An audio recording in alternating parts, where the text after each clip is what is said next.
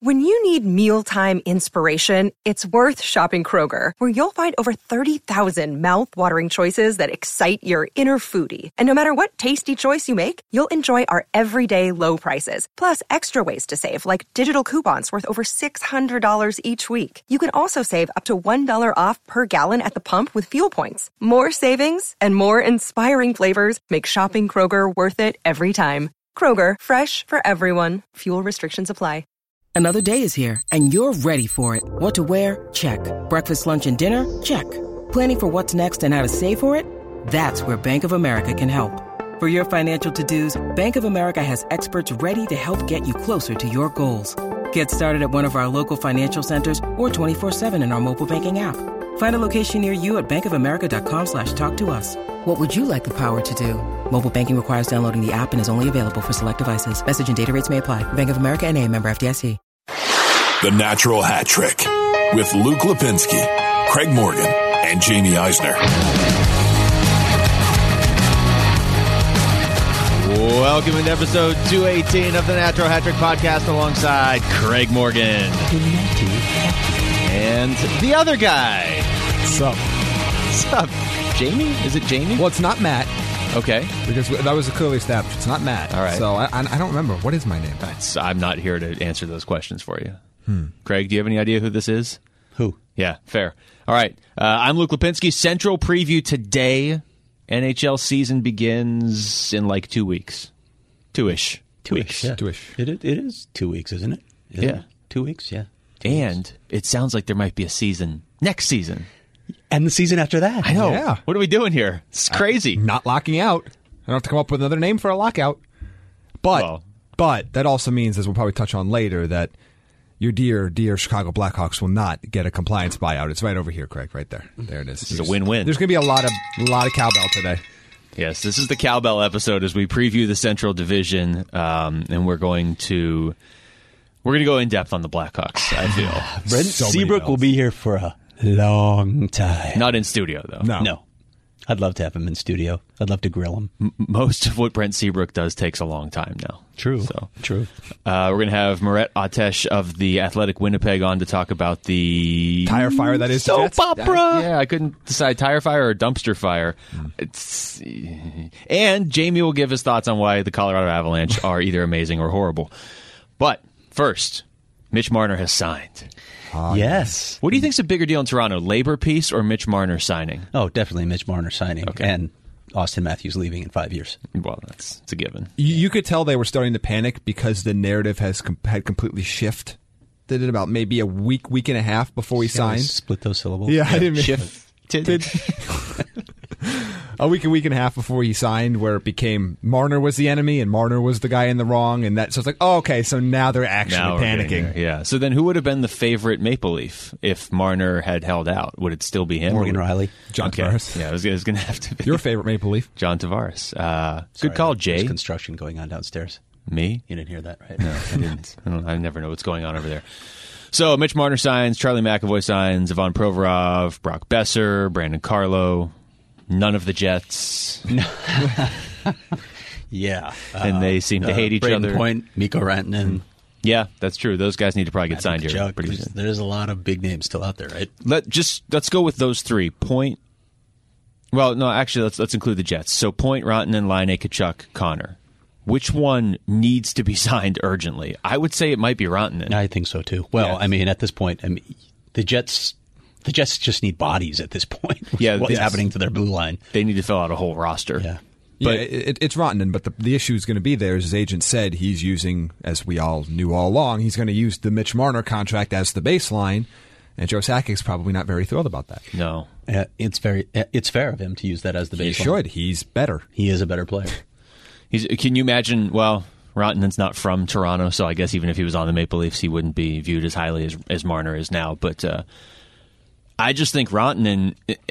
We can get into the odds, Jamie. Have you seen the odds for Colorado's just to make the playoffs? No, I haven't. I'm curious. You basically have to put like $1 million down to get $1 back. It's just like a lock that they're going to make the playoffs this year, according to Vegas. So you mean we need to drive up there and put the money on no? You can, but as much as I like Colorado more than Jamie. if they're playing You any like Colorado more than you like Jamie. Yes. Is that to Well, both clarify? is Okay. true. More than he likes me, and then more than I like Colorado. yes, all of these things, and it's not Jamie, it's Jay, me. It's now a lengthy 2-syllable word.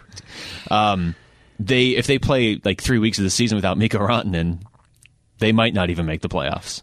I need him to sign just to almost prove my point. Because I feel like that's going to be the out for people when Colorado disappoints. It's like, well, Mikko Rantanen missed a month of the season, so that's why they didn't make the playoffs, and not because they're just not as good as everybody thinks they are. So Jamie's just basically proclaiming to the universe right now, "Bring me Rantanen." That's what Jamie's saying. Who else though? I mean, Tampa can get by without Point. Yep. Calgary can get by for a little while without Tkachuk. I mean, none of these guys are going to miss the whole season. Winnipeg needs to figure this out. They need, like I said, they need some bodies. It's crazy what's happening there right now. And this is going to be a really interesting discussion today on the show. Wow, it's foreshadowing. Ooh. Probably setting the About bar that. way too high. Well, it's not us talking, so Oh, okay. Yeah. we're relying on better. someone who actually knows what they're doing. That's fine.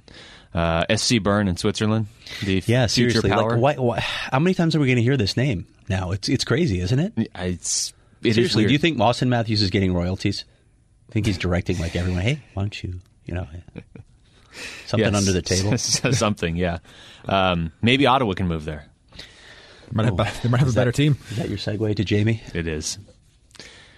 This is where you talk. Talk about Ottawa being terrible? This is I where thought you were you going to talk. segue into the This is where story. you talk about I was going to segue into the Eugene story Melnyk. about Melnyk owing everybody in Canada and elsewhere money. Do you think he owes this show money? He probably does. We should collect. I feel like there's like a class action coming against Melnick. Can you He's being list his debts? I don't remember aside them from all. his team. Well, yeah, aside from the team. He is being sued by a U.S. casino for more than $900,000. Oh, Gambling debt. but there's more. Can they detail the gambling debt, by the way?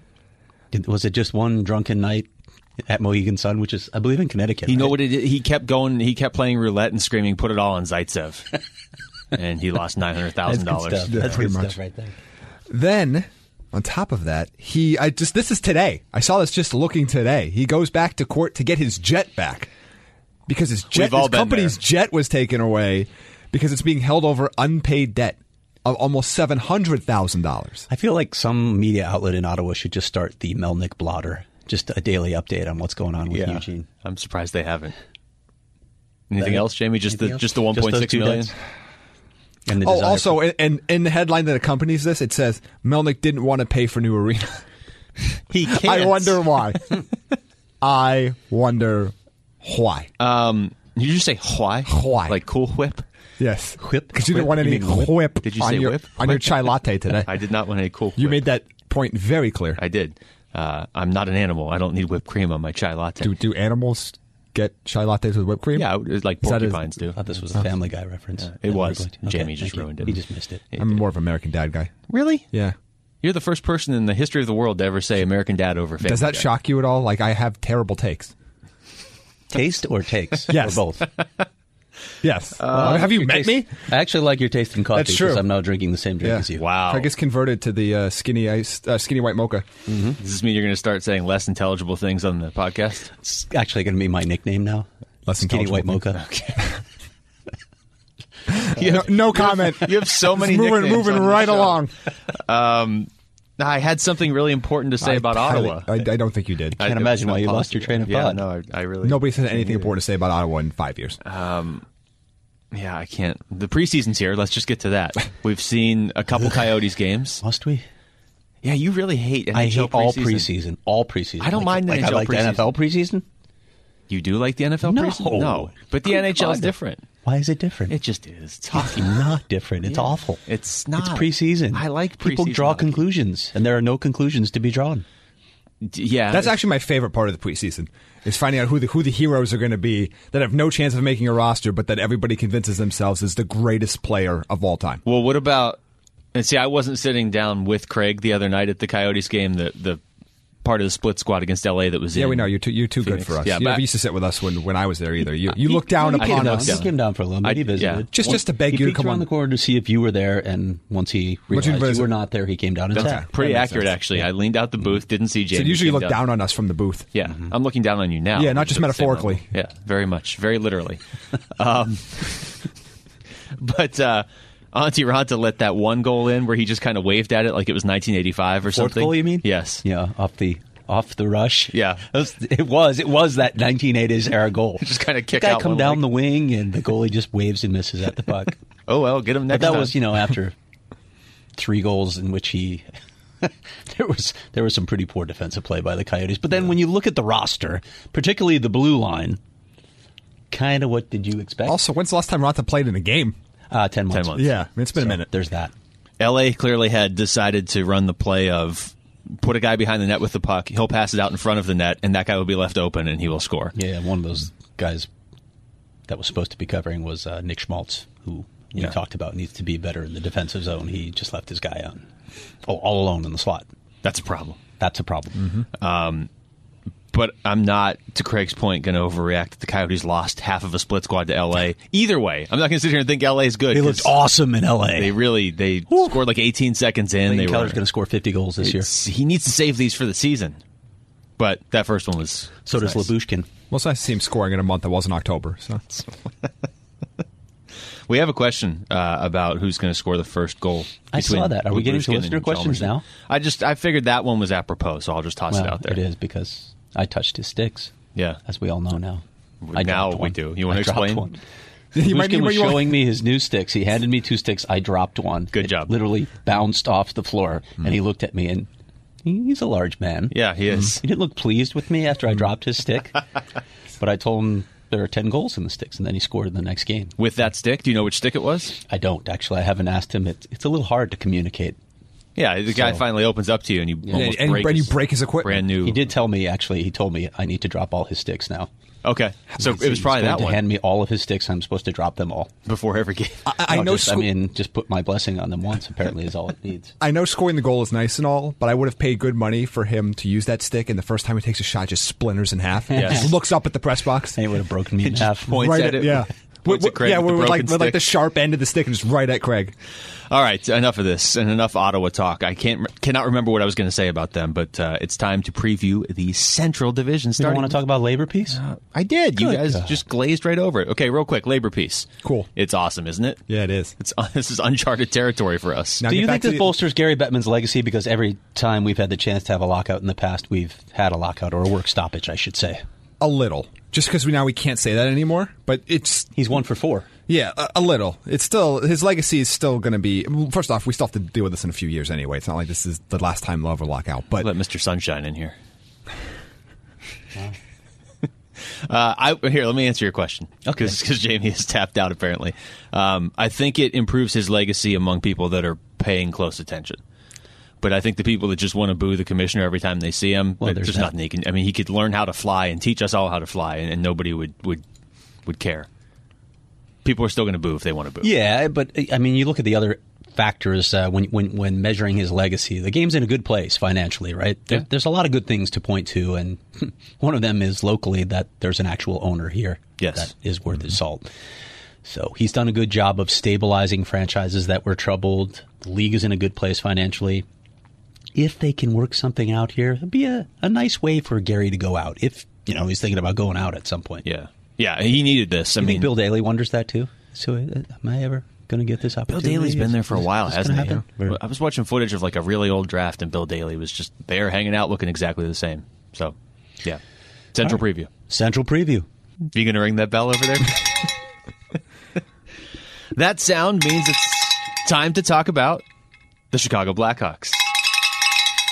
Here, you just you ring the bell if what I'm saying is incorrect, okay? Incorrect? If you disagree with what I'm saying, the Stanley Cup bound Chicago Blackhawks, Central Division title winning Chicago Blackhawks, Stan Bowman's a genius Chicago Blackhawks, playoff bubble Chicago Blackhawks. That's fine. Okay, all right. Now we know what we're working with. Fringe bubble team. Fringe bubble. Fringe bubble. We'll talk about them later in the show, but, I mean... Can you be hanging onto a bubble by a thread? Is that possible? Yeah, it's called a balloon. Oh, wow, look at that. Yeah. really proud of himself. Jamie went from I'm really irritated excited about this to now. proud of No, himself. but look, we're going to talk about this team later, but... That sounds like a song from the 90s, hanging onto a bubble by a thread. But is there really a huge difference in talent level between the Chicago Blackhawks and the Winnipeg Jets? Not if Dustin Byfuglien's not playing. I know we'll get into that later, but I mean, you can't say Winnipeg's got a better blue line than Chicago. Not anymore. Not at the moment. Let's start with Chicago's highly touted blue line. Are Calvin DeHaan and Olli Maatta the answer? How do you pronounce that name with all those things over the top? Yeah, I feel like he added a few more of those this season. Umlaut. Yeah, hold on. I have my stuff. An umlaut of umlaut. You have your stuff. I brought one. I didn't bring a dog. Oh, that's nice. You didn't leave them in your car to burn this time. There you go. See? What's the name of this one? We haven't named him yet. Still haven't seen that mallard ever since that Coyotes. Yeah, it's possible that Luna, the dog, has that mallard. I don't know. Yeah, but here we go. I've got a penguin here. I don't need to talk about this penguin's name. It doesn't have a name. Did you just not hear Jamie ask the same needs question? A name. It was going to be Olli, but they traded him to Chicago. It's about the size of Chris Connor. It's rude. All right, Craig. This isn't about the Penguins. This is about your Blackhawks. Mm-hmm.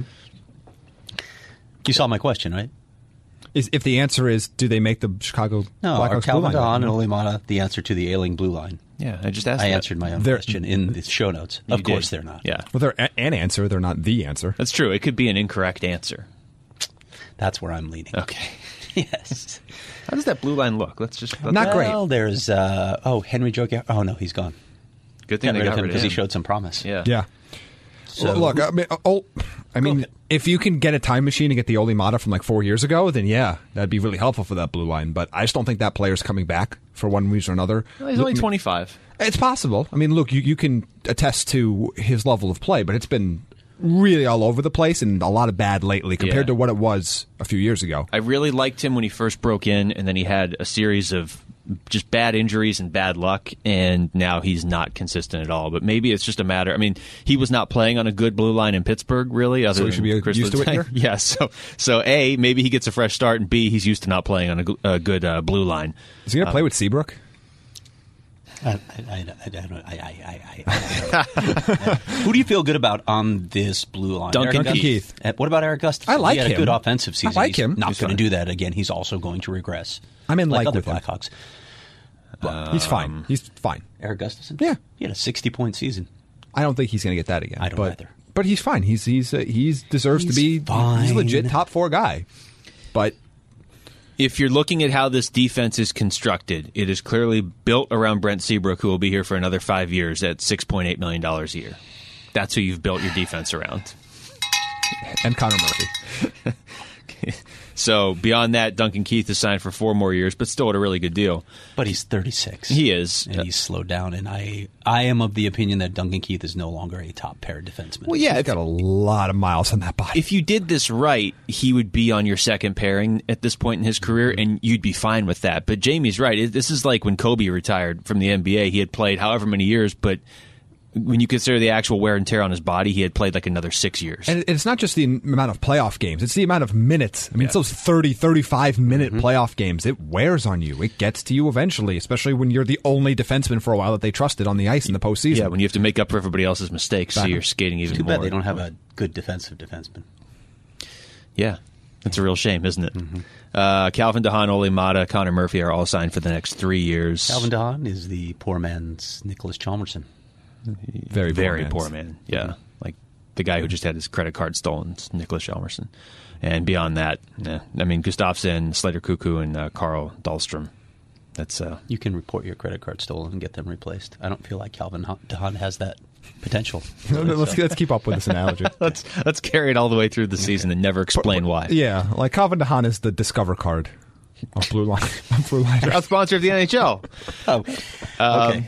Who will regress more this season, Jonathan Taves or Dylan Strome? I should put Eric Gustafson in that, too. Dylan Strome. Dylan Strome. Shooting percentage was what, 89% last year? Right. What? And by the way, why is that not being talked about? Oh, he's going to shoot close to 17% again next season. No, he's not. A lot of guys on the Blackhawks. Have you looked at this? Yes, a lot of I guys have. Yes. They had really high Would you like shooting me to percentages. cite them all? Yeah, Yes, could you? actually, From go. memory. In order, in alphabetical order. I would be a little concerned by this. I did not realize Alex DeBrincat's shooting percentage was 18.6 Yeah, last he year. scored every time he shot the puck. That's higher than Strome. Strome's was 16.2, but they had a lot of guys. Taves was 14.9. Even Kane, 12.9 that's a little bit high even for Kane. I feel like Patrick Kane can keep it up. But the rest of them, not so much. What was Eric Gustafsson shooting percentage? 10.6. Okay, that's fair. But still. Yeah, for a defenseman. Look, going to be a 60-point player, though. I could score 20 points on a line between DeBrincat and Kane. I would like to see that. No, you couldn't. That's true. I couldn't. Well, you really. Well, I don't know. I might. Like, I just might be able to touch the puck at some point if in the play. offside rule did not exist, you could do it. Yes. Okay. Unfortunately, it still does. Yeah. Okay. Kane's career shooting percentage is 12.1 for context. Yeah. But if Patrick Kane's shooting percentage is 12.1, player. I don't. And really, he's an elite scorer at this point. I don't feel like even Alex DeBrincat, who I like, is going to be shooting above 18% this year. So, answer the question, Craig. Which one regresses more between Taves and Strome, you think? Yes, because Taves will be playing with Kane. To be clear, Strome can be a good player and still regress. The fact that everybody decided to label him a 70-point player? Yeah. They got a star. He's just going to keep this up. He's going to build on this.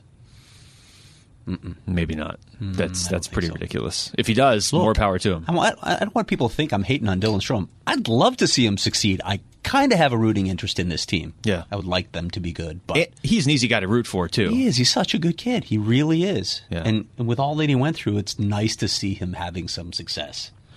But I also have to be realistic in my analysis of things. And I don't see it happening. Yeah, I mean, for him to finish last year, 51 points in 58 games, 17 and 34. I think he could shoot 9% and still have a good year, right? And he's not necessarily. I think he's like a 50-ish point guy. Yeah, which is fine. But he's not a point per game player and the clear winner of this trade, as everybody in the world seems to be talking about him as.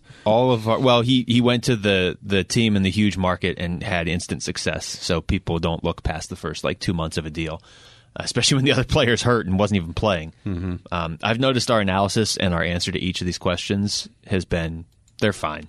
He's fine. Everything's fine. The team is fine. They're fine. Fine. They're not a cup team. They're maybe if you really squint your eyes, you can see a last wild card spot. They can win. If a lot of things go wrong. 37 games, and maybe get lots of points. Maybe just do what they did last year and then get gifted the 3rd overall pick again. You never know. Yeah, I forgot about that. This is not in the notes, coincidentally enough. But who is the next up-and-coming piece that Stan Bowman trades away, do you think? That's just not fair. There are not a lot of options. It's just cruel. I feel like it's a highly irrelevant question, though. But there really isn't a lot of options. There really aren't, because now you're talking about... You're not going to trade him. Up-and-coming? Adam Boquist? Doc? Didn't they just draft him? Oh, well, no, they just drafted Kirby Doc. Yeah. So they'll give him a couple years. Yeah. They like to develop the players before they move on. For, to make those cup runs. Oh, absolutely. How are they going to handle things in goal? It's a good question. Is Corey Crawford going to be healthy? I hope so. Me too. But there's also, the reality is we have to kind of look at we have to look at the situation of how many concussions he sustained in his career, and as sad as it is to say, you are in the range now where your next one could be your last one as a player, and you're more susceptible to concussions because you've had some. Yeah, it's not out of the realm possibility that I hope it doesn't happen, but that he sustains another head injury and that's it. Or he just finally says, "I've had it with this." Yeah. He's 34. Which I don't blame him. I wouldn't blame him either. And this is the last year of his contract too, so he's got cups. Yeah, he's not going to be competing for one this year. So it's entirely possible he just looks around at some point, even if he doesn't get another concussion. If he deals with a knee injury or an ankle injury or something, it's just I don't need to keep doing this. And this is why Robin Lehner was signed and why the Blackhawks have decided to commit $11 million to goaltending for this season, because they wanted an insurance policy in case Corey Crawford has the kind of season that he's had a lot recently. Now, what will Robin Lehner look like behind this team? Will he look like the guy who played behind the Islanders? I'm not so sure. I don't think so. That's Barry Trotz plays an entirely different system than at least we saw early on with Jeremy Colleton. I didn't see much structure at all with the Blackhawks last year. That's troublesome in and of itself. That's why this signing surprised me. Just because, again, I don't know what was out there for Lehner, but signing a 1-year deal with a team that has a poor blue line, I didn't understand this, because you're coming off of the best year of your career in a system that is very, very, very goalie friendly, and you parlay that into a 1-year deal where a system that's not very goalie friendly, I I don't get this. I feel like if Lehner had almost a long-term deal somewhere else, which again he might not have, but boy, I feel like this is going to cost him a lot of money. He might be okay there, but he's not going to put up the numbers he would at a lot of other places. Let's flip that too, though. Now, if Corey Crawford goes out and you need a number one goalie, I get it. Should the Blackhawks have gone, I don't know, a little more risk trying to find a guy who could be an up-and-comer as your backup and then, I don't know, invested some money in the blue line? Yes. The problem is they don't think that way because they think they're a cup contender. This team acts like they're a cup contender and they're not. Like that's the problem. There's a disconnect between the talent level of this team and what the GM thinks the talent level of this team is, and it's been a problem for a while. What are the fans like there, Craig? I mean, do they see this as... There's also all kinds of optimism going into this season with the Blackhawks. There's all kinds of optimism. That doesn't help. Here's the first example. I happen to see it because I'm looking at Daily Faceoff to look at the players. The first comment is, wow, Chicago's lineup overnight just went to Stanley Cup contender, and I'm not a Blackhawks fan. So that's what people think of the Blackhawks. Overnight. All right. What was added that made them... Did they sign Ovechkin last night and I just missed it? What is their plan and goal beyond this year? Is it Delia? Is Colin Delia the future in net? Probably. Okay, because I mean both of their goalies are signed for this year and that's right. it. Yeah. Right. So I don't know how safe it is to plan around a guy that's not even on your team that you're just going to go pluck from another team in the offseason to be your starting goalie. So I would assume you're trying to develop somebody in the system. Delia looked okay last year, actually, when he played. And that is the future, at least right now. That's the future. But again, it all comes back to how this team defends. And it's when you look, this team that's been a problem for this team in its own end for a while. They have not defended well in their own zone for a while. Yeah. It's just gotten worse each season. And it becomes more noticeable when you're lacking other areas of the game to make up for it. But they don't move the puck out of their zone well.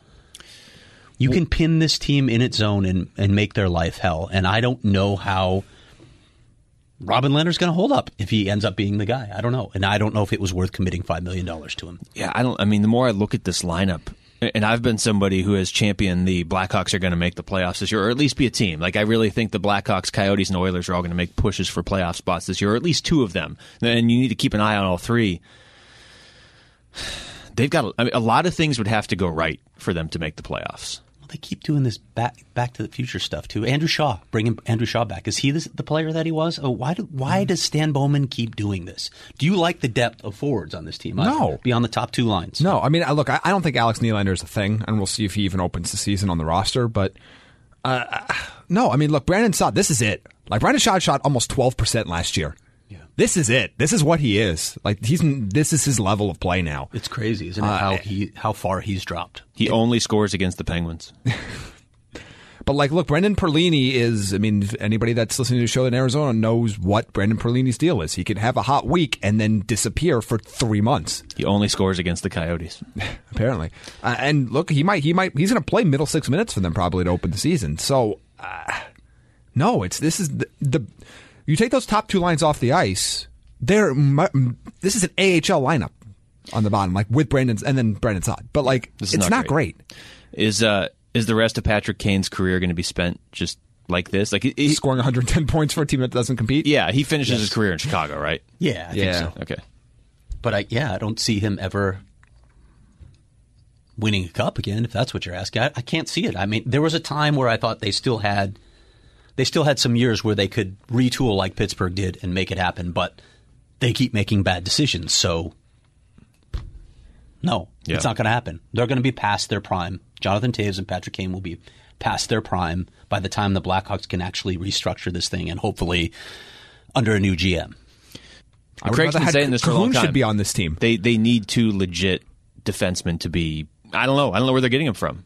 I mean, you need actual defensemen that are going to anchor that blue line. And you're right. The more I look at it, they've asked so much of Duncan Keith for all these years that it puts extra wear and tear on who he is, and they are putting nothing around him. And the reality is, yes, you're going to clear up a lot of money figuring out your goaltender situation next year. But you're going to have to pay Gustafsson, who is a UFA. You're going to have to pay Dylan Strome and Alex DeBrincat, who are RFAs next year. Where's the money coming in to improve this team? Like, basically, you're going to get worse at goaltending just to make up to keep the guys in your forward group. So how is this team going to get better next year? They're not. There's no window for them at this point.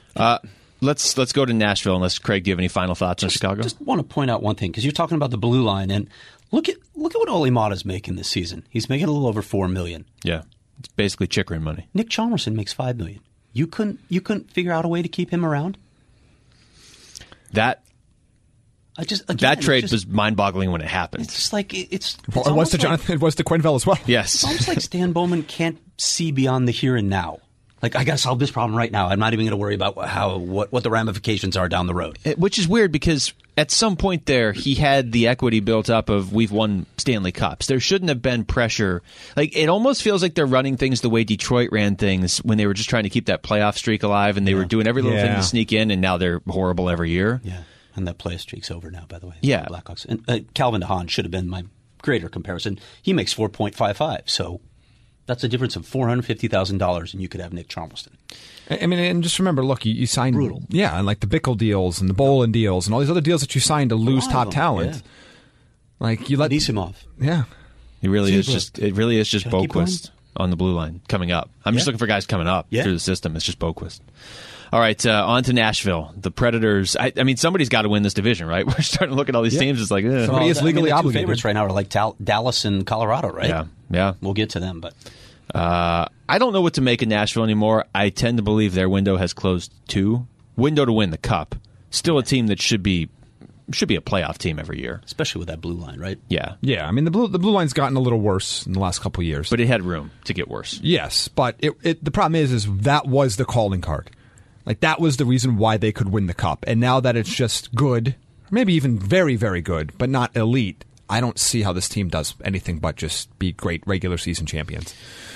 Yeah, I mean, whatever you think of PK Subban, your blue line takes a hit when you lose him. That's undeniable. Mm-hmm. Yeah, because their third pairing now is nothing special. No. And I know that's like you don't need it to be, but when you were rolling out 6 defensemen that were dominant, that's a huge advantage that they had in other teams. They still have a huge advantage in net, but we'll see what Matt Duchene brings to this team. That means because they really haven't had they haven't had the depth down the middle, especially when Ryan Johansson's been, let's say, schizophrenic points wise and production wise during his time there. This seems to be where Duchene wanted to be all along. So he's there. I mean, they essentially lost PK Subban so that they could afford to bring in Matt Duchene. And I get it. I mean, they needed offense more than they needed defense, I guess. But I don't look at Duchene as just a lock to get you 75 points or something. And that's my question. Is he going to do what he did last season?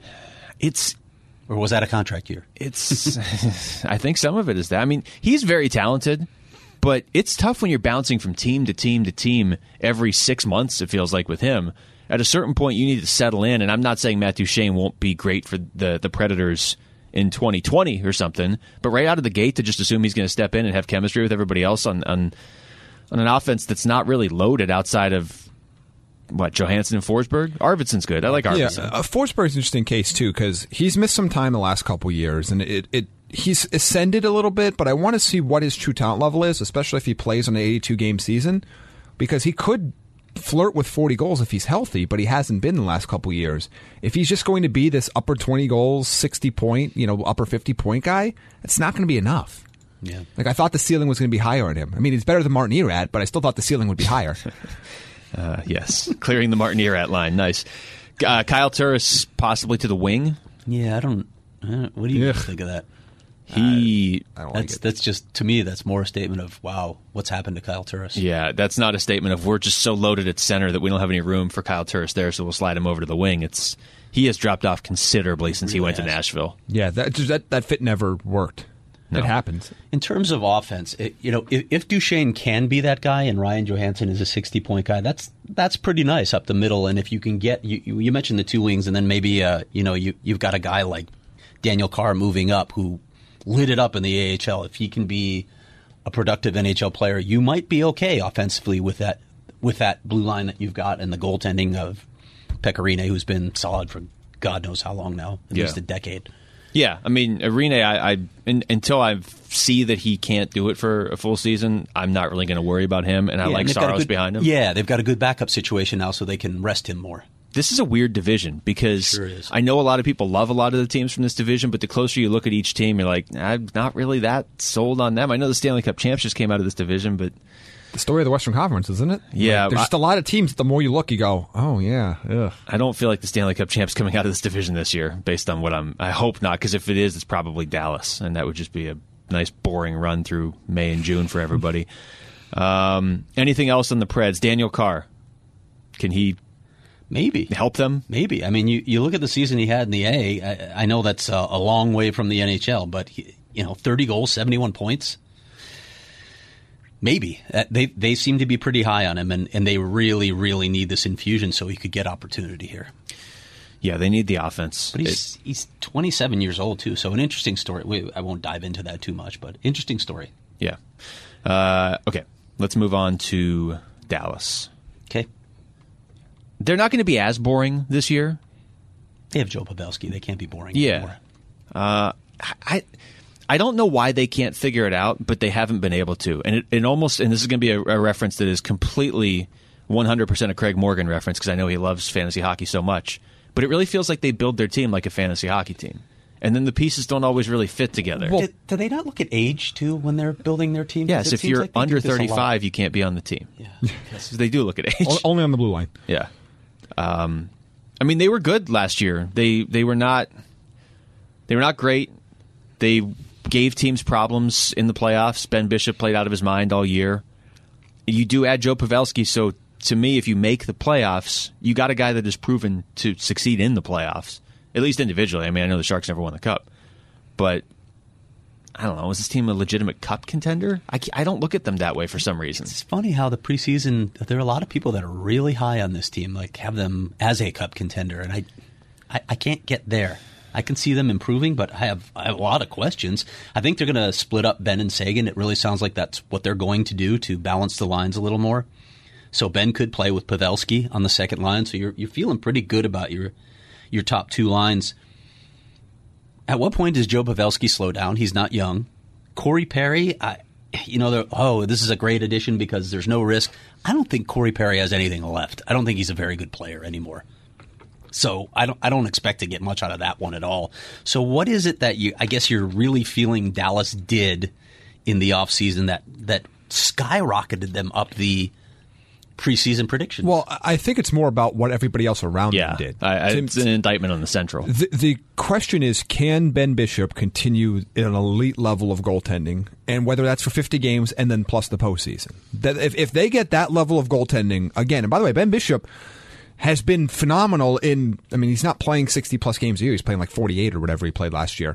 But he has been arguably the best goaltender in hockey over the last 2 to 3 years collectively, if you put them all together. If they get that level of play again, and Jamie Benn goes back to somewhat close to what he did a couple years ago, point production-wise, and you add Joel Pavelski, and the whole division around you has crumbled. Winnipeg's crumbling.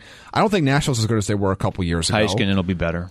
So then at that point, it's not that they're this world beater of a team. It's that they look like they could be the team that wins the Central in a weak division. Yeah, and you do like the combination of really good goaltending and a proven playoff performer in Pavelski. So Bishop and Pavelski, just that combination, if they make the playoffs, it's not really a team you want to play in the first round or really anywhere. I mean, we saw them last year even make a little bit of a push, and they weren't nearly as good on paper as they were last year. And Jamie Benn was pretty average last year. 27 goals, 53 points. I mean, he was not good last year. Not for a $9.5 million player. No, but if he bounces back to what he was a couple years ago, then all of a sudden this is a much more dangerous team. Heiskanen's the most exciting player on the team at this point. No doubt. Even above that's Sagan. That's a player to watch, and you're right. His ceiling is still above him. He's not touching it yet.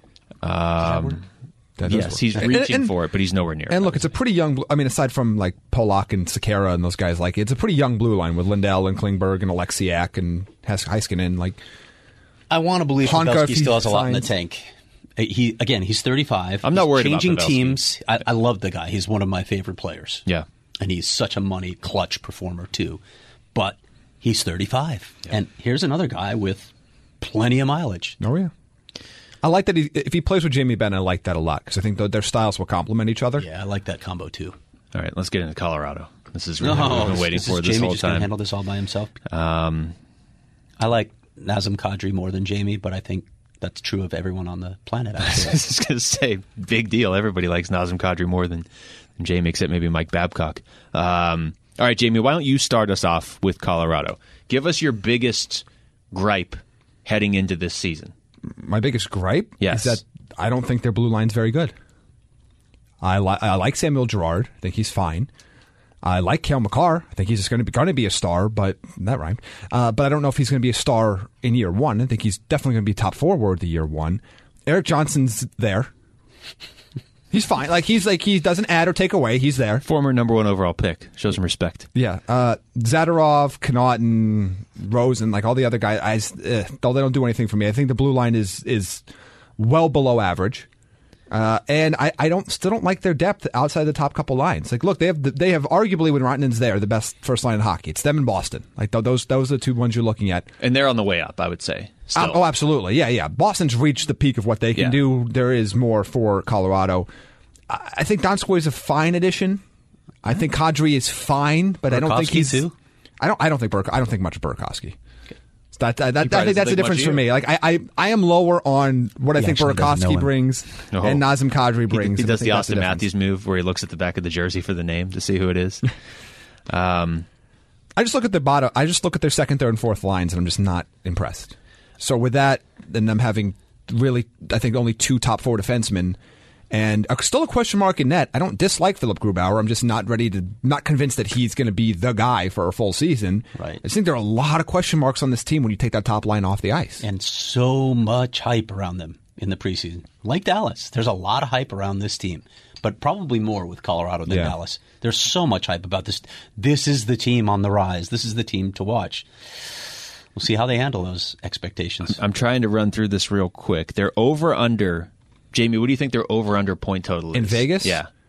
I would say it's 97.5. What would you set it at? I would set it at more like 90.5. It's 98.5. Okay. Which I'm trying to figure out which teams are. Ooh. So, I mean.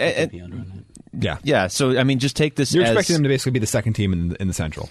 Here's the teams according to Vegas, which that's usually pushed by the public. So that's why I'm looking at this. Yeah. This is a pretty good indicator of the perception of these teams. Projected to be better than Colorado this year.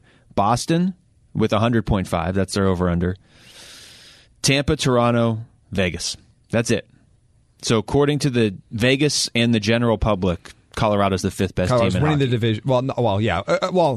Yeah. I mean, according to public money, but yes. Yeah. Yeah, it's way too much hype.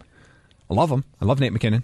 I'm from Cole Harbour. I mean, I have a whole gimmick about him on the show. Like, I love Nate McKinnon. I love that top line. You have a whole gimmick that Craig wasn't here for that one episode, and right, you haven't done it since. Oh, well, there it is. I haven't heard anything but the Cole Harbour thing. Yeah. So Craig just thinks there's something wrong with you. Yeah, I'm sorry. Look, if Nazem Kadri can be a 65-point player for them, then sure, that would be a massive addition. But I don't think he's that guy. Okay, so let's do this right now since we're doing the Colorado preview. What you're going to take on a bet from a listener? Is that the plan? Yeah, for Nazem Kadri. What was the thing? Oh no, it was for. Well, you can call your shot right now. Whatever I agreed to on the show already because it was a point total. But it wasn't an official. Yeah, I don't remember what it was. I want to be a man of my word for whatever I agreed to before. That's already gone. That's so far shot. So throw out your bet that you're willing to make with a listener right now, and then whichever listener tweets in first to accept it.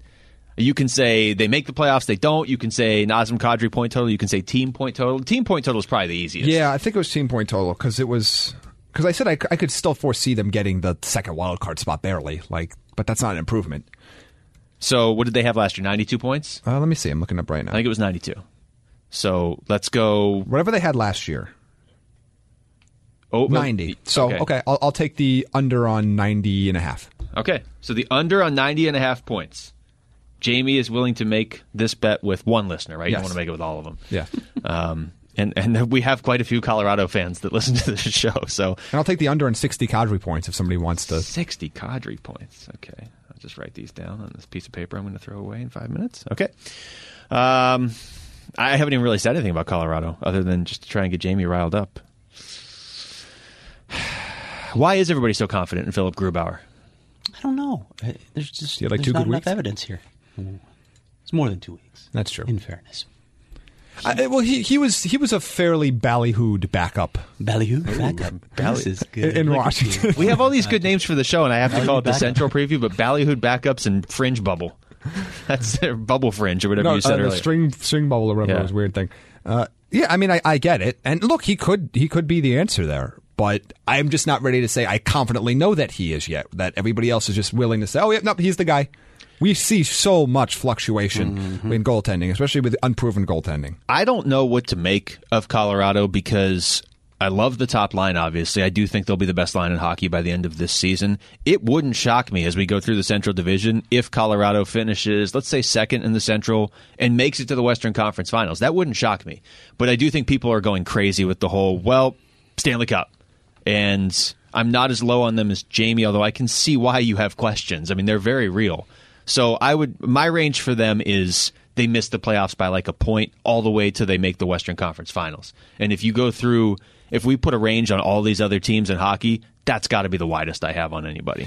Yeah, because Grubauer could really be good. I mean, to Jamie's point, I mean, you go back to the expansion draft. A lot of people thought Vegas was going to take him. I was shocked they didn't, to be honest with you. Yeah, and they didn't because they took Nate Schmidt, right? Which was good. Worked out. And he's been like their only consistent good defenseman. Yeah. So, I mean, Vegas did a good job, obviously, the expansion draft, and Grubauer would have been there to be the backup for Fleury, and Fleury's still fine. But it's not like he just emerged in February last year. Oh, he's a big key, no doubt. If he is this good again, yeah, they could make a deep run.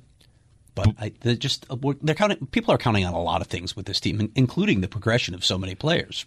Yeah, that's the thing. That number in Vegas reflects everything going right. And that's the point we make a lot of times. We talked about this more with Edmonton than we have with Colorado, but like you can't get more out of Nate McKinnon.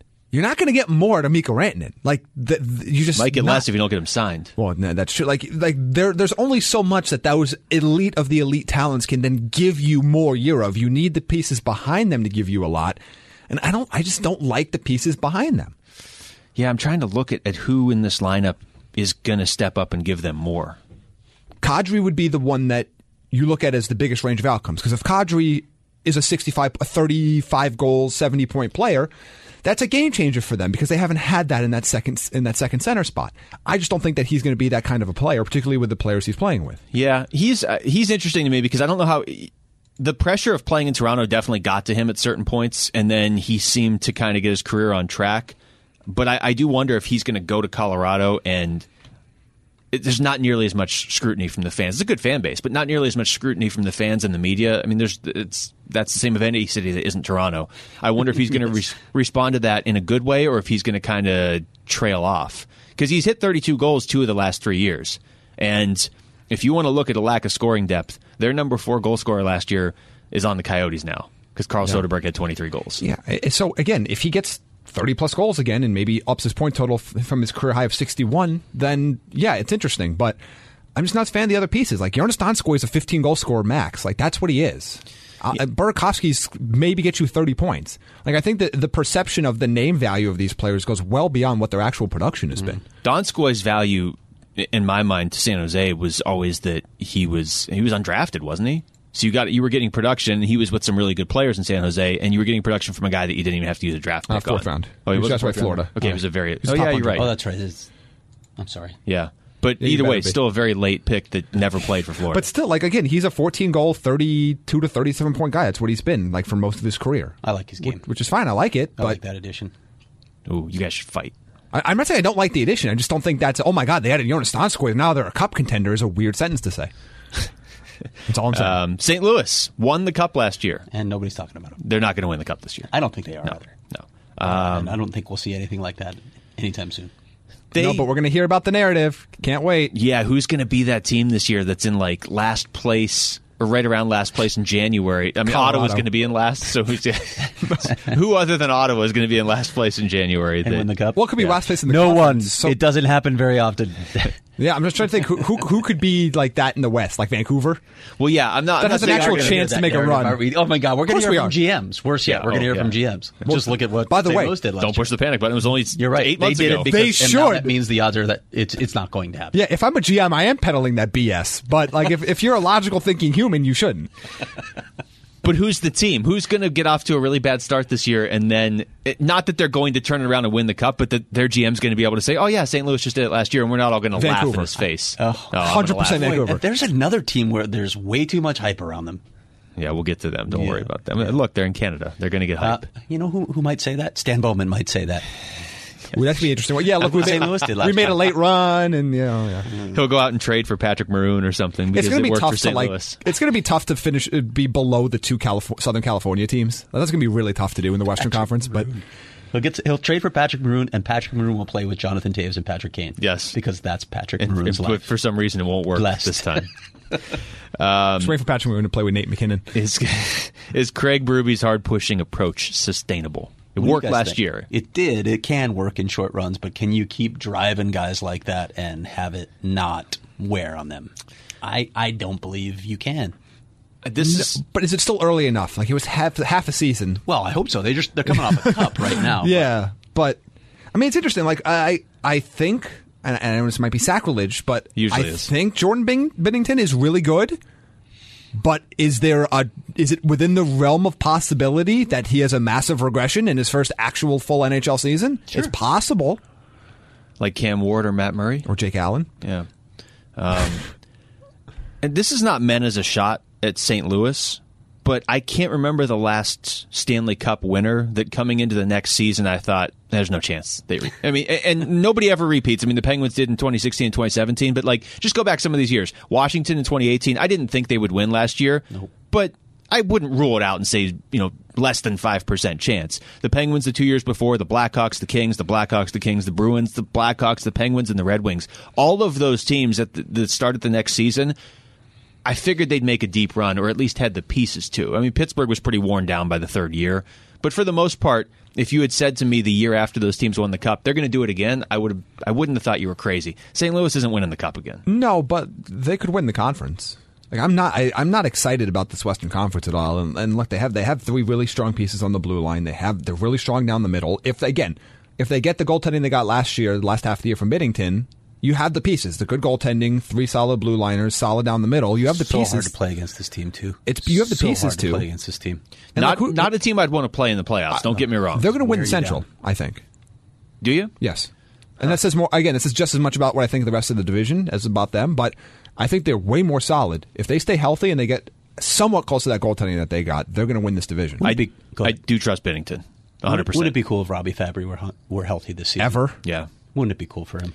Yeah, and it's not like they got an amazing season from Tarasenko last year. I mean, it was very good, but don't you get the sense that Tarasenko could do even more? Yes, this year? Absolutely. Needs to do more. So that's. I mean, it's a very good team, and I don't want that to be construed as like I think they were a fluke last year. I don't, and I wouldn't want to play like whoever's playing St. Louis in the first round of the playoffs this year. I'm probably picking St. Louis, but just as we sit here in the middle of September, I don't think they're even going back to the Cup. I think somebody will take them out because I do think. There's the wear and tear of going all the way last year. It was a very physical team last year, and I just think a lot of things really went right. Yeah, but a lot went wrong. Like, I think they can get more from Jaden Schwartz. I think they can get more from Robbie Fabry. They got a lot from Schwartz in the playoffs, though. Yeah, but we're just talking about just getting there. Like, I think they can get more from Barbashev. Like, I mean, I think this is a team that. I mean, I don't know. Like, who in the Central do you think is going to knock them out? Like, maybe Vegas is better than them if you get to the conference final. In the West, but in the Central, I mean, the hot picks right now are Dallas and Colorado, and I feel better about St. Louis than I do about either of those teams, honestly. What's Ryan O'Reilly's legacy right now? How much did he change it last year? Big time, actually, don't you? I mean, you remember the narrative around this guy with. There was a lot of talk that he just was sort of a disappointment as a player, and now he's won a cup. He's become a great leader. He was terrific in the playoffs. It really helps to win a cup. It really changes the entire view of you. Look what it did for Ovechkin. Yeah, and it especially helps when you are the driving force to winning the cup. He really was. Not like you're just on the bench or whatever. You're chipping in the occasional goal. If only a team like Colorado could find a talent like that, that would really help them. Can you imagine if they still had Ryan O'Reilly on their second line? Then they would be a cup contender. Jamie would have them in the playoffs at that point if they had Ryan O'Reilly. Then I'd be all in on them. Do we have to talk about Minnesota? Why are we punishing ourselves?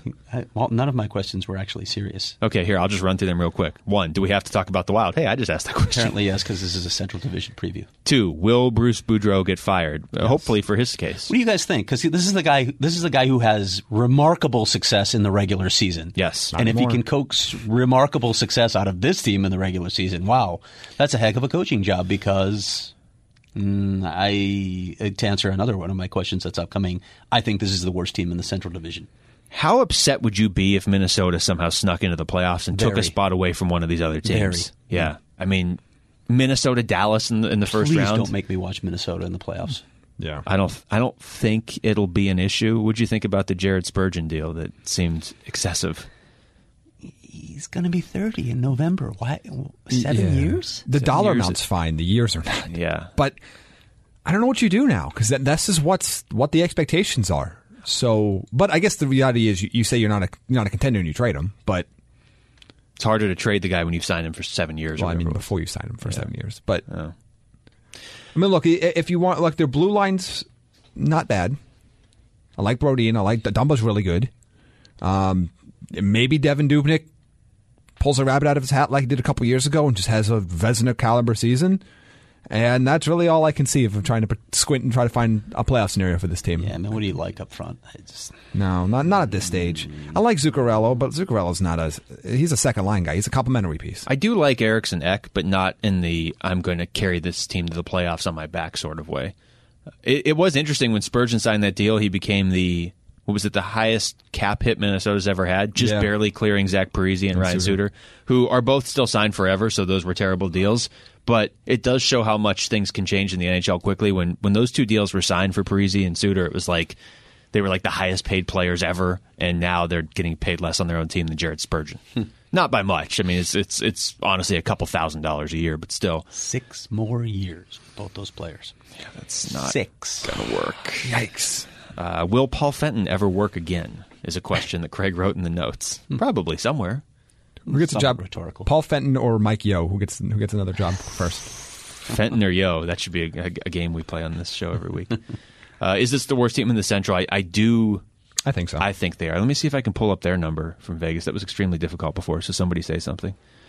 No, it took you a while to find it. 84.5. 84, is that the lowest in the Central? That's about right. How many teams are lower than the Wild?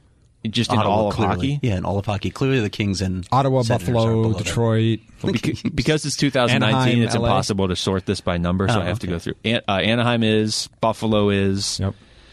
I assume LA and Ottawa. Columbus is the same. Yeah, Columbus. I keep forgetting about them. Detroit is Columbus below might be the them. most forgettable team in the league this year. The Oilers are only 1 point ahead of them. I would pretty confidently take the Oilers over the Wild at this point. The Kings are way below them. That's rough. What's that's the Blackhawks? Ottawa's way. Ottawa's 68.5, and I don't know if they're going to get there. What's the Blackhawks? 90.5. Yeah, they could get there. That seems reasonable, actually. But that's what I talk about. That'll miss the playoffs. So if it doesn't sound like Vegas has the Blackhawks in the playoffs. Doesn't seem like it. Yeah. I mean, I'd have to do ridiculous amounts That's of math. money. Ryan Donato, that do anything for you? Oh, he's a great interview. Other than that, I do like him as a player, but I don't know. They're largely forgettable as usual. They're not bad enough like Ottawa for us to really want to talk about, or Buffalo. Right. They're just kind of there, and they better not eat up a playoff spot this year somehow. You're right. So let's move on to listener questions. All right. We've killed the Central. We are going to hit we're going to get to Winnipeg at the end of the show, so people don't think we forgot that. Sorry. Yeah, let's talk to Radatesh instead. Yeah. No, we're going to do listener questions now, and then we'll talk to him. Let's do listener questions then. We definitely did not record this interview prior to this portion of the show. It sounds like somebody pre-programmed Craig the wrong way. Yeah. All right. Why don't you say something while I pull up the listener questions? Something. I know I can always lean on you guys. I feel like Patrick Laine and my line mates are letting me Well, down. I mean, look, I remember what one of the questions was off the top of my head, so I'll start with that Don't one. try and remember the question. I remembered a question. I already brought it up to you in the pre-show. All right. Go ahead. Well, man, now I don't want to. All right. Good. Now that Jamie's crushed emotionally. Oh, God. Mike writes in, who have been the top 3 prospects in camp? I would assume that means Coyotes camp and not all of the camps. I got answers. Okay. My answers. This would be a good time to I've deliver watched those. 2 periods of Coyotes preseason hockey, so don't come to me for There's this. only been 9. I don't know, so I've watched 2 ninths. Thanks for the math that you didn't even really do. Victor Soderstrom, Barrett Hayden, and Jan Jenik. Ooh, they do like Jan Jenik. Really taking a step up. They are. There's Rick a lot Tocchet of. told me he has moved past a bunch of prospects. They're really, really high on his progress. I can second that. A lot of people over there like Jan Jenik. He was skating with the big group yesterday, by the way. Yeah. Dangle Snipe Belly. What would be worse for the NHL in terms of growth, viewership, and fun? The Coyotes making the playoffs solidly, or Minnesota making the playoffs at all? Also, why do players keep signing to stay in Minnesota? I don't really understand the first part of the question, but I understand the second part of the question, which, by the way, was in all caps. All right, so the first part, it would be less fun for the NHL if the Wild made the playoffs Yes. versus the Coyotes. The second part, There are storylines with the Coyotes now. National storylines. Phil Kessel. Growth potential if Minnesota makes the playoffs. Minnesota makes the playoffs. And they already have a solid fan base, so I don't really think that adds anything. The second one, obviously money's a factor. 2, we have to remember they're still human beings and not robots, and maybe they like living in the Minneapolis-St. Paul area. They have friends on the team. They're probably way more optimistic. Enjoy the -20 winters. And probably they're way more optimistic about their team's chances than we are. All those are big factors. Also, $7.5 whatever $million. All right, Dustin Rayhorn. Let's say the Natty Hattie crew gets their own NHL rescue puppy named Goodman. Okay. Goodman. Who is the one person that can be trusted with his care? Well, that's obvious. Probably Craig. This is Craig. It's definitely Craig. 1, I can't be trusted with anything. No, and 2, you're not even an option. You leave your ducks in a hot car. This one seems fine or in to dogs' me. mouths. Yeah. Greg writes in, anyway Laine gets traded and maybe a bigger pipe dream, anyway the Coyotes could land him without giving up Chychrun. I'm glad you called it a pipe dream because he's not getting traded. I don't think the Coyotes can afford to have more forwards that can't play defense. They could if he could score 40 goals, but if he could score 40 goals, Winnipeg's not trading. Laine, Schmaltz, Phil Kessel, no defense. Let's go. You probably put Keller in that group too. That's true. Okay, this was the question I asked earlier. I don't think you guys even answered it. Rose, in the regular season, who scores a goal first, Lyubushkin or Hjalmarsson? I'm going to go Lyubushkin. Are you? Yeah, I'm going to go Lyubushkin now that Craig Morgan has blessed his sticks. Yeah, That's I think he's true. I have blessed his sticks. I do think Hjalmarsson gets more goals than him this year, but I think Lyubushkin gets the first one. All right. And he points up to the press box and thanks Craig. I need more than just a point. I'm going to say that right now. Okay. You like the Patrick Kane heartbreaker celebration? Sign, or just something like this. Listeners can't. No, they really can't see that. No, this is still not a video podcast, despite my wishes. Eldon, feel free to take a break, Craig. I love fantasy football, never played fantasy hockey. What should a first-time fantasy hockey player know? Scoring system is incredibly important. There are much better things to do with your life. Well, that's not true. Well, why would you read a book or something? I believe that's stupid. he said play fantasy hockey. Focus on your family. Know your scoring system because that's a lot ridiculous. Especially if it's not standard, because you're going to get rankings and projections based on whatever the website standard projections are. Some leagues award hits more and blocks more. Some don't care about that at all. Some care a lot more about goals and assists. You just got to see what the scoring structure is. Like in the league that Luke and I play in, goalies are a little bit OP compared to everybody else. So having good goaltending is a significant advantage over the rest of the league. I would also say, and this goes for all fantasy sports, it's fine to look at other people's lists, but kind of just make your own list. Yeah. Because otherwise, it's not so much the same in hockey, but in football, at a certain point, if everybody's just looking at the same list, you're basically just drafting based on wherever your league is playing. Take the players you want. Don't be silly about it, but Craig, for the most thoughts? part, take the players you want. Oh, I'm sorry. I wasn't busy investing money in my daughter's future. What were you guys talking about? Coach Jack writes in, what does Craig do if Jamie shows up to his ASU class and pulls an Arnold Horshack? Rose follows up with, do Jamie and Luke have a clue who Arnold Horshack is? Jamie himself responded with an owl with a tilted head gif. Craig, do you want to enlighten us? Yes, I here? know who Arnold Horshack is from Welcome Back, Kotter. Thank you. Okay. No, they knew that you knew. They weren't. Secondly, the door is locked. I'm going to get into your class. No, I'll be in there. Yeah, it's going to happen. I know people. You can't get it. I will honestly... I gave them way too much money. I'm getting in that I'll class. give them more money. There are photos posted of you at the front desk. I will do that face-off thing from that movie Face-Off that wasn't about hockey and was thus very Did you just cite a bad John Travolta movie? Is there a good John Travolta movie? Well, yes. Phenomena is a really good movie. Never seen Pulp that. Fiction. Yeah, Pulp Fiction. Okay. I've never seen Face-Off. Dangle Snipe Belly again. If Bufflin does retire, how much lower does the floor drop for Peg? He was really saving all the way out of the playoffs. Into the lottery. Pat, did the Jets have the shortest window in recent NHL history? Yes, 1 year. It really does feel like it. Do they have the shortest window? I'm trying to think if there's another team that if we're talking championship, could legitimately win the cup window. Yeah, I mean, which teams have had windows? It's been Pittsburgh, Washington, San Jose, preseason. Chicago, remember them? Tampa, vaguely. But does it have to be in the preseason or at all? Because there was preseason windows. Why don't you explain what you're talking about? Because Ottawa, they were in the conference final, and then now they're the worst team in hockey. Nobody thought they were a contender in the preseason. They weren't even a contender in double overtime of Game 7 in the Eastern Conference Finals. Let's be honest. It's true. Pat, which Central team will go furthest in the playoffs, and why? In my opinion, it's Dallas. I think it's St. Louis slightly over Dallas, and for all the reasons we just talked about. Those would be my two choices, though. Those are the top two in the because division. Joe Pa. I mean, I'll throw Colorado in there. Of course you will. I think Colorado has a chance. Loyal Sif, who has more points next year, Zadina or Hayton? Let's toss Kotkaniemi in there, too. I think Kotkaniemi might get that one. He's going to have a better role. Yeah, he's going to have a lot bigger role in the team. I think he has more. I don't know what Hayton's role is yet, or where he played wing the other night with Kessel and Stepp. And and there's more to his game. Like he's not an offense first guy. He can play low in the lineup. That's the thing, and that maybe and he might have to start. I'm going to go with Jesperi. Ditto. Thanks. I'm trying. Joseph wrote in. I believe Joseph is the one that referred to Jamie as the other guy on that show first. Indeed. Thank you, Joseph. So Joseph will always get his tweets read. Yeah, for sort of a furniture piece on our show.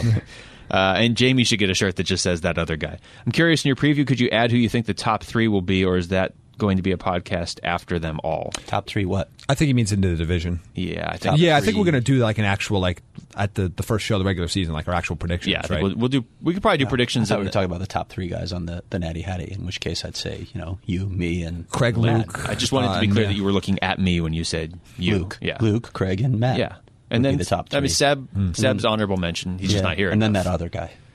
I don't know. I think at least like Vadim Verbata made an appearance. So he's above. We do have to have. And then Verbata everybody back from the Athletic we've brought on. How can we get Verbata back on? What would be the excuse to have Verbata back on and just pronouncing names? I don't think it would be that difficult. Okay. Yeah. Just tell him that who was the guy with Jared McCann? Just tell him he's not here. And I think Verbata will come on. Thomas writes, an honest grade of Tockett's performance as a coach so far. That's a good question. I think I like his in-game adjustments. I like how he is able to relate to the players. I like how he's got them to buy in on the whole, we're taking this basically 5, 6, 7 games at a time or whatever. And I like that they've shown considerable progress each year he's been here. I don't know about talent evaluation all the time. Yeah, specifically to younger players. I think this past year meant a lot because I was pretty down on him on the show, if you remember. I do still have questions about talent evaluation and about giving up on young players too soon. I guess that's a better way to put it. I think he can evaluate his own talent pretty well, but I wonder if they gave up. And I know there was extenuating circumstances with Domi, but I just wonder if certain guys, they pushed out the door too quick. Yeah. They got good pieces back, so it covers it up. I mean, you basically now have Kessel back for Domi and Schmaltz back for Strome. But those are the 2 guys I'm thinking of. Okay. And some of it's not just the players; it's the philosophy behind it. When he came in, the big thing was, he was the young player whisperer. He's gonna communicate very well with his players.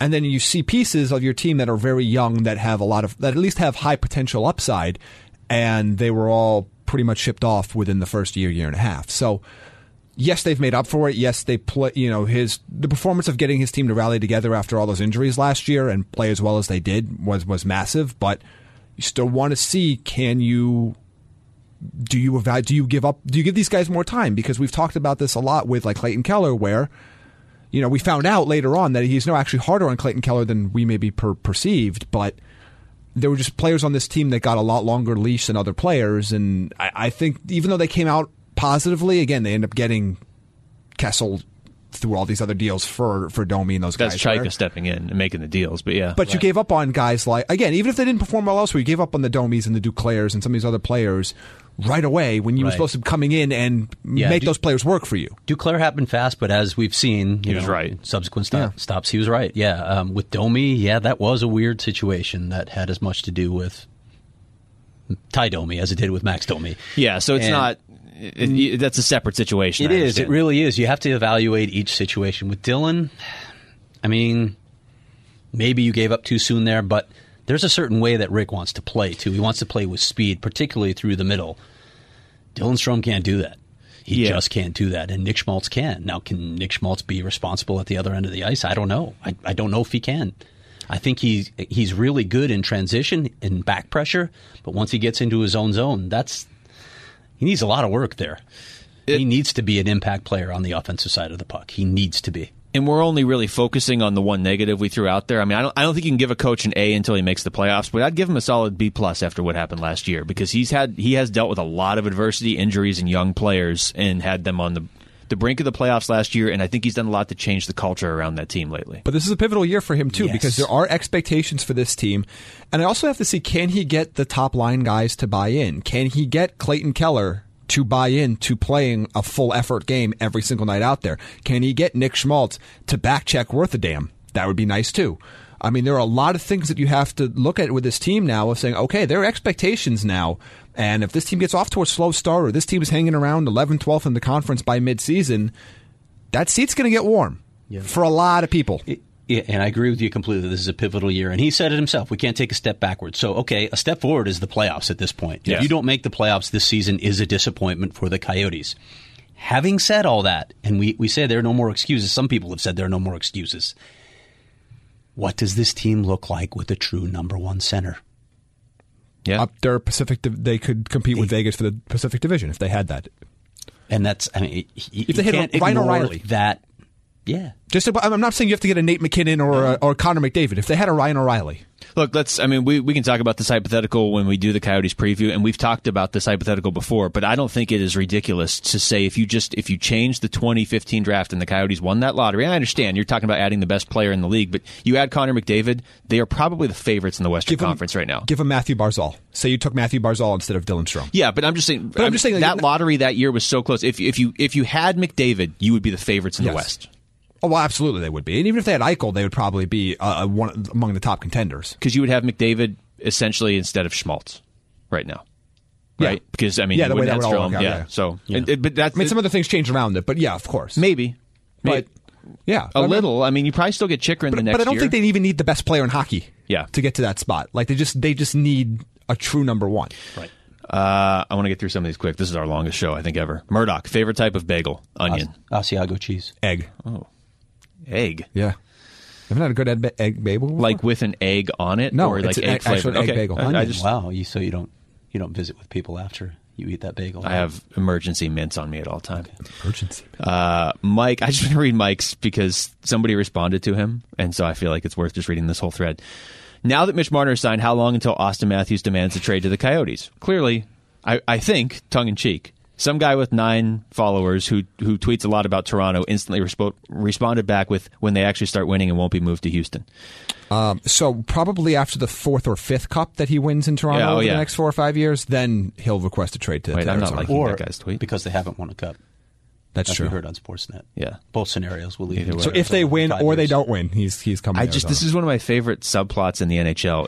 I Matthews love this, and Toronto fans being so insecure about it. I love this because you know what? Because there are a lot of people north of the border that have talked a lot of garbage about hockey in Arizona and all this other stuff, and they deserve what they're getting. I love that there's some level of fear in the back of their minds, particularly that the fact that Craig Morgan has any involvement in it makes me giddy. There's this fear too. It was so innocent. It was in the such back of their minds. Happy Q&A. That Arizona got twisted into something else. That Arizona hockey is going to steal their happiness. Would that be the ultimate stroke for Arizona hockey, though, if Austin Matthews came back and said, see ya, Mecca of hockey, I'm going home. They'll build an Alex Morello statue. It would be awesome. Outside of their new stadium and somewhere in the East Valley. All right, we saved the most interesting team for last this week. Murat Atesh of the Athletic Winnipeg joining us on the line right now to talk about the Jets, who it felt like Murat, 4 or 5 months ago, this team's championship window was wide open. Now I don't know what to think. What's the mood in Winnipeg right now? Sorry to laugh straight off the hop, but every single day of training camp so far, something a little bit unique and a little bit rough has happened to the Winnipeg Jets outside of the context of hockey. It started with a minor fender bender with Sami Niku and Christian Vesalainen on the road on the way to practice. There's been a Dustin Byfuglien personal leave turned retirement contemplation. That would be a massive hole if he does choose to retire. The Patrick Laine ongoing contract situation plus words to Finnish media. Kyle Connor's still not here. It's a time in Winnipeg right now. All right, let's start with the most recent calamity. What can you tell us about the Dustin Byfuglien situation? Well, I caught up with it as many did when Bob McKenzie committed to it on TSN yesterday. Dustin Byfuglien is as far as we know, contemplating retirement, which in some ways is a positive surprise, because as soon as the personal leave was asked for, the questions come in, okay, what's the scenario here? Because a year ago we had Nick Patan take a personal leave and his father had passed away. So the questions were, is everybody okay? Well, everybody is okay, other than maybe Dustin Byfuglien has lost the joy that makes him such a fun player to watch in Winnipeg. And I think he really does sort of transcend hockey in Winnipeg. There are people who don't follow the Jets who know so much about him and who are talking about him in the coffee shop these days. I don't have an insight as to where he stands on these sorts of things. I know Ben Hankinson, his agent, has politely returned text to Ken Reed, our colleague here in Winnipeg, but they're not really commenting it right now. I think the whole message is we're going to give this guy some time and space and peace to figure out what he needs to do, because he's so important as a person and a player to this team. That's the only thing you can do other than cross your fingers and get out your superstitions and what have you, that he'll choose what you want him to. I want to clarify something for our listeners. We did not pipe in hockey sounds to make this sound more authentic. You are actually at work right now, aren't you? Yeah, Bell MTS Iceplex. The more NHL group of Jet skaters, we got 25 of them on the ice today for the second practice session. Anything that you hear is real. We're dodging pucks to talk to you today. I like the idea of, though, having the hockey noises like white noise throughout your apartment or house. Just kind of have that just around you. Let's look big picture here. If Dustin Byfuglien at least is delayed to start the season, or if he doesn't come back at all, obviously Jacob Trouba's been traded, Tyler Myers is out of town. Is there really any reason to believe this blue line that pretty much has Josh Morrissey and a lot of question marks? Is there any reason to believe that blue line is going to be competent for a team with playoff aspirations and beyond? I don't think so, is the short answer of it. I mean, every now and again you see teams sort of scrape by on either a super hot goaltending or a superlative deep forward group. Winnipeg does have those forwards, and Connor Hellebuyck 2 seasons ago was a Vezina finalist, so there is something to like there to think that this is still a competitive team. They're not going to be one of the bottom dwellers in the league, even without that hole filled. But at the same time, let's be realistic. I don't think that there's ever been a year-over-year decline in defensive quality that would happen if Trouba, Myers, to a lesser degree Chirot, and to a much bigger degree Dustin Byfuglien all were gone from this team in one summer. I already thought that the Jets really realistically could use one more top four defenseman with Byfuglien in. So if Byfuglien comes back, he and Morrissey are the two sure things in the top four. And then you have to sort of sort out, is Neil Pionk ready to be a consistent top four defenseman? Can Sami Niku take a step forward? Is Nathan Beaulieu capable of taking that leap as well? And those are too many question marks for me really to believe in this defense. It's going to be very interesting times here in Winnipeg. Have you checked in with Josh Morrissey, by the way, to make sure that he's not like joining a monastery in Tibet or something? He's on the ice in front of me right now, so he hasn't fled. Okay. That's a good sign. His minutes are going up. So I have visual confirmation of him about 20 meters up the ice.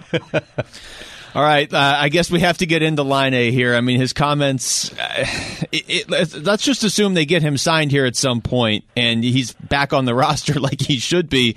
How long does it take for his teammates to put those comments behind them? If you listen to his teammates, it would be absolutely instantaneous. Though I always wonder in circumstances like this. Players do a great job of saying it's business, it's he's got to deal with it, that's fine. But his comments did, whatever the literal meaning of what he said in Finnish or however you interpret them, I mean, he talked about his role and his usage. I don't think he named names or anything to the effect like some of the rumors go around. I think that's an interesting situation. If I was his PR team, I would say immediately stop saying these things. But Blake Wheeler, I was asking him about it the other day. Blake Wheeler has been made to speak about this quite a lot, and he says he's still sending funny snaps to Patrick Laine as the weeks go on. So it seems like the relationships are still okay. The olive branch is still there. What is the situation? How would you describe those talks? We heard from the agent saying they're not close, and also Connor. While we're at it, what would you say are the I guess the state of negotiations with those two very key players? Well, the impression that I have is that, they're not in fact close, and nothing's imminent on either front. I've always thought and been under the impression that Kyle Connor would be the easier contract to sign. I believe that team is looking for a longer-term extension in Winnipeg. Kyle Connor's had the best of things since he's broken into the league. Big goal totals, playing with Mark Scheifele and Blake Wheeler on the top line. Number one power play time, and even a PK time as well, that made him the most used Winnipeg Jet forward in the playoffs last year, which I think a lot of folks don't know. They would expect that to be Scheifele or Wheeler. So I think all systems are go, and it's just a matter of a dollar amount in his case. And then with Patrik Laine, there's just so much question about, well, what is his goal-scoring level? Is he a 44-goal scorer? Is he the 30-goal scorer we saw last year? Can he build a defensive game? Can he impact not just goals, but maybe where the play where the flow of play takes place on the ice? Because his defense is getting called into question a little bit more than Connor's, even though I don't think either of them have it sorted out. So all of that to say, I think that his camp is looking more for something short-term, where for 2 or 3 years they can really bet heavily on themselves, key rebounds, and then the big-ticket contract comes next. And I don't think that's imminent either, because he's skating in Bern right now in Switzerland. Speaking of Laine, and Craig, correct me if I'm wrong, but I believe he was rated in the Athletic polls one of the most overrated player. He was indeed. I'm sure. And it's because of those auxiliary parts of his game beyond goal scoring. Where do you sit on his true talent level in your mind? Well, on the goal scoring front, I think he's a much more prolific goal scorer than the 30-goal scorer that we saw last year. I think that, shooting percentage, runs, and other things can sort of realistically push him back a little bit towards 40. But the thing that's separating him from, say, an Alex Ovechkin, who's a perennial leader at the end of the season, is the amount of ways he has to score. He's got the one-timer. He has the office. He's scoring tons of power play goals even still. But those sort of greasy ones in front of the net, the ones that perhaps come because he drove the play all the way up ice, made it a couple of extra plays, to break the puck out of his own blue line, to eat the damage, then make it to the other side of the ice and create chances for his line mates and for himself. There's just maybe another 5% there that I think is going to come from his development. I think his defensive woes are a little bit overstated. There's certainly been times where he struggles to break it out of his own zone, a little bit under pressure. There have been some giveaways, and that's an issue for sure. But I don't actually think that he's miles below a Kyle Connor or a Nick Ehlers in terms of his defensive impact. I think that he hasn't played with Mark Scheifele and Blake Wheeler, and has instead played on a fairly chemistry-less line with Brian Little and Nick Ehlers by and large so far. So I think that there's a player to improve there, but perhaps never to dominate at that side of the game. All right, Murat, the last couple years they've had the offense and even the defense in front of their goalie to mask shaky goaltending if they got it, at least still be a playoff team. Now it seems like they're going to have to lean on Connor Hellebuyck more than maybe the last couple years. He was great 2 years ago, not as good last year. Where is the real Connor Hellebuyck in your mind? I think almost exactly between them. A lot of things went right the season where he was a Vezina finalist. His save percentage on the penalty kill was league leading, and the amount of shots he faced on the penalty kill for 2 straight seasons were almost historic in terms of the amount of shots Winnipeg gives up in that particular situation. There was a big step back in terms of transition defense last year compared to 2017-2018. So there's, I think, a few reasons to think that while Connor Hellebuyck is better than the goaltender we saw last year, his job's getting harder. And perhaps above average is where he's going to settle as a long-term NHL goaltender. Not necessarily on the podium at the end of the year, but a good goaltender for Winnipeg. A couple more things before we let you go. Any camp surprises with what apparently is an increasing amount of roster spots open? Yeah, absolutely an increasing amount of roster spots. There are players who I sort of foresaw as Manitoba Moose, like Joona Luoto, actually Laine's childhood friend and former teammate in Tampere, Finland, or Andrei Chubisov, who Winnipeg signed out of the KHL. I thought that they were AHLers for sure, but as the spots open up or might stay open, those young men could become end-of-roster Winnipeg Jets. I think the biggest step forward I've seen, or the most impressive players, though, Sami Niku on defense last night was just clinical in his skating and his passing and moving the puck up the ice. There was just a brilliant stretch pass to Andrew Kopp that set up a goal. I think he's somebody Winnipeg needs to take a step forward because that defense needs puck movement more than anything right now. And then as a lesser version of that as well, Tucker Pullman, I think he's ready to be a full-time Winnipeg Jet on this particular defense as well, and he showed well early in preseason. So those are two men who I think their stock's going up. All right, last question for you, and I know this is difficult to answer with so much in flux right now. Where does this team stack up in the Central and the West? With Dustin Byfuglien playoff bubble, I think they have it in them to make it. I think they're going to adapt to some of the things that went wrong for them last season, but towards the wild card range. Without Dustin Byfuglien, I don't see this as a playoff team. Wow. That's hard to argue with that, I guess. I mean, the more I think about it. Murat, thanks so much for the time. We appreciate your insight, man. Try to enjoy this season. Hey, you too. I love it. Thanks for having me on. All right, thanks a lot. That's Murat Atesh of The Athletic. First of all, his Twitter handle is @WPG Murat, M-U-R-A-T. So give him a follow there. Obviously knows his Jets, or at least what's left of them. I was waiting for the sounds behind him to get more and more quiet as more and more players left for Bern in Switzerland, but that didn't happen. It's funny, if you are a Coyotes fan, Coyotes fans don't like Winnipeg fans, and vice versa. I wonder why. And for the longest time, it really looked like Winnipeg was on the way towards being almost the Toronto. We had this conversation like a year ago. Which team is more poised to win the Cup soon or first, Toronto or Winnipeg? And then Winnipeg lost 3/4 of their blue line. Yeah, I mean, that might be a playoff spot opening in the Western Conference. I agree with him completely. I mean, even with Dustin Byfuglien, I think they're going to struggle. They're going to be right at that bubble. But without him, I can't imagine. This blue line, your blue line can't take that many hits. It's just a critical part of the game.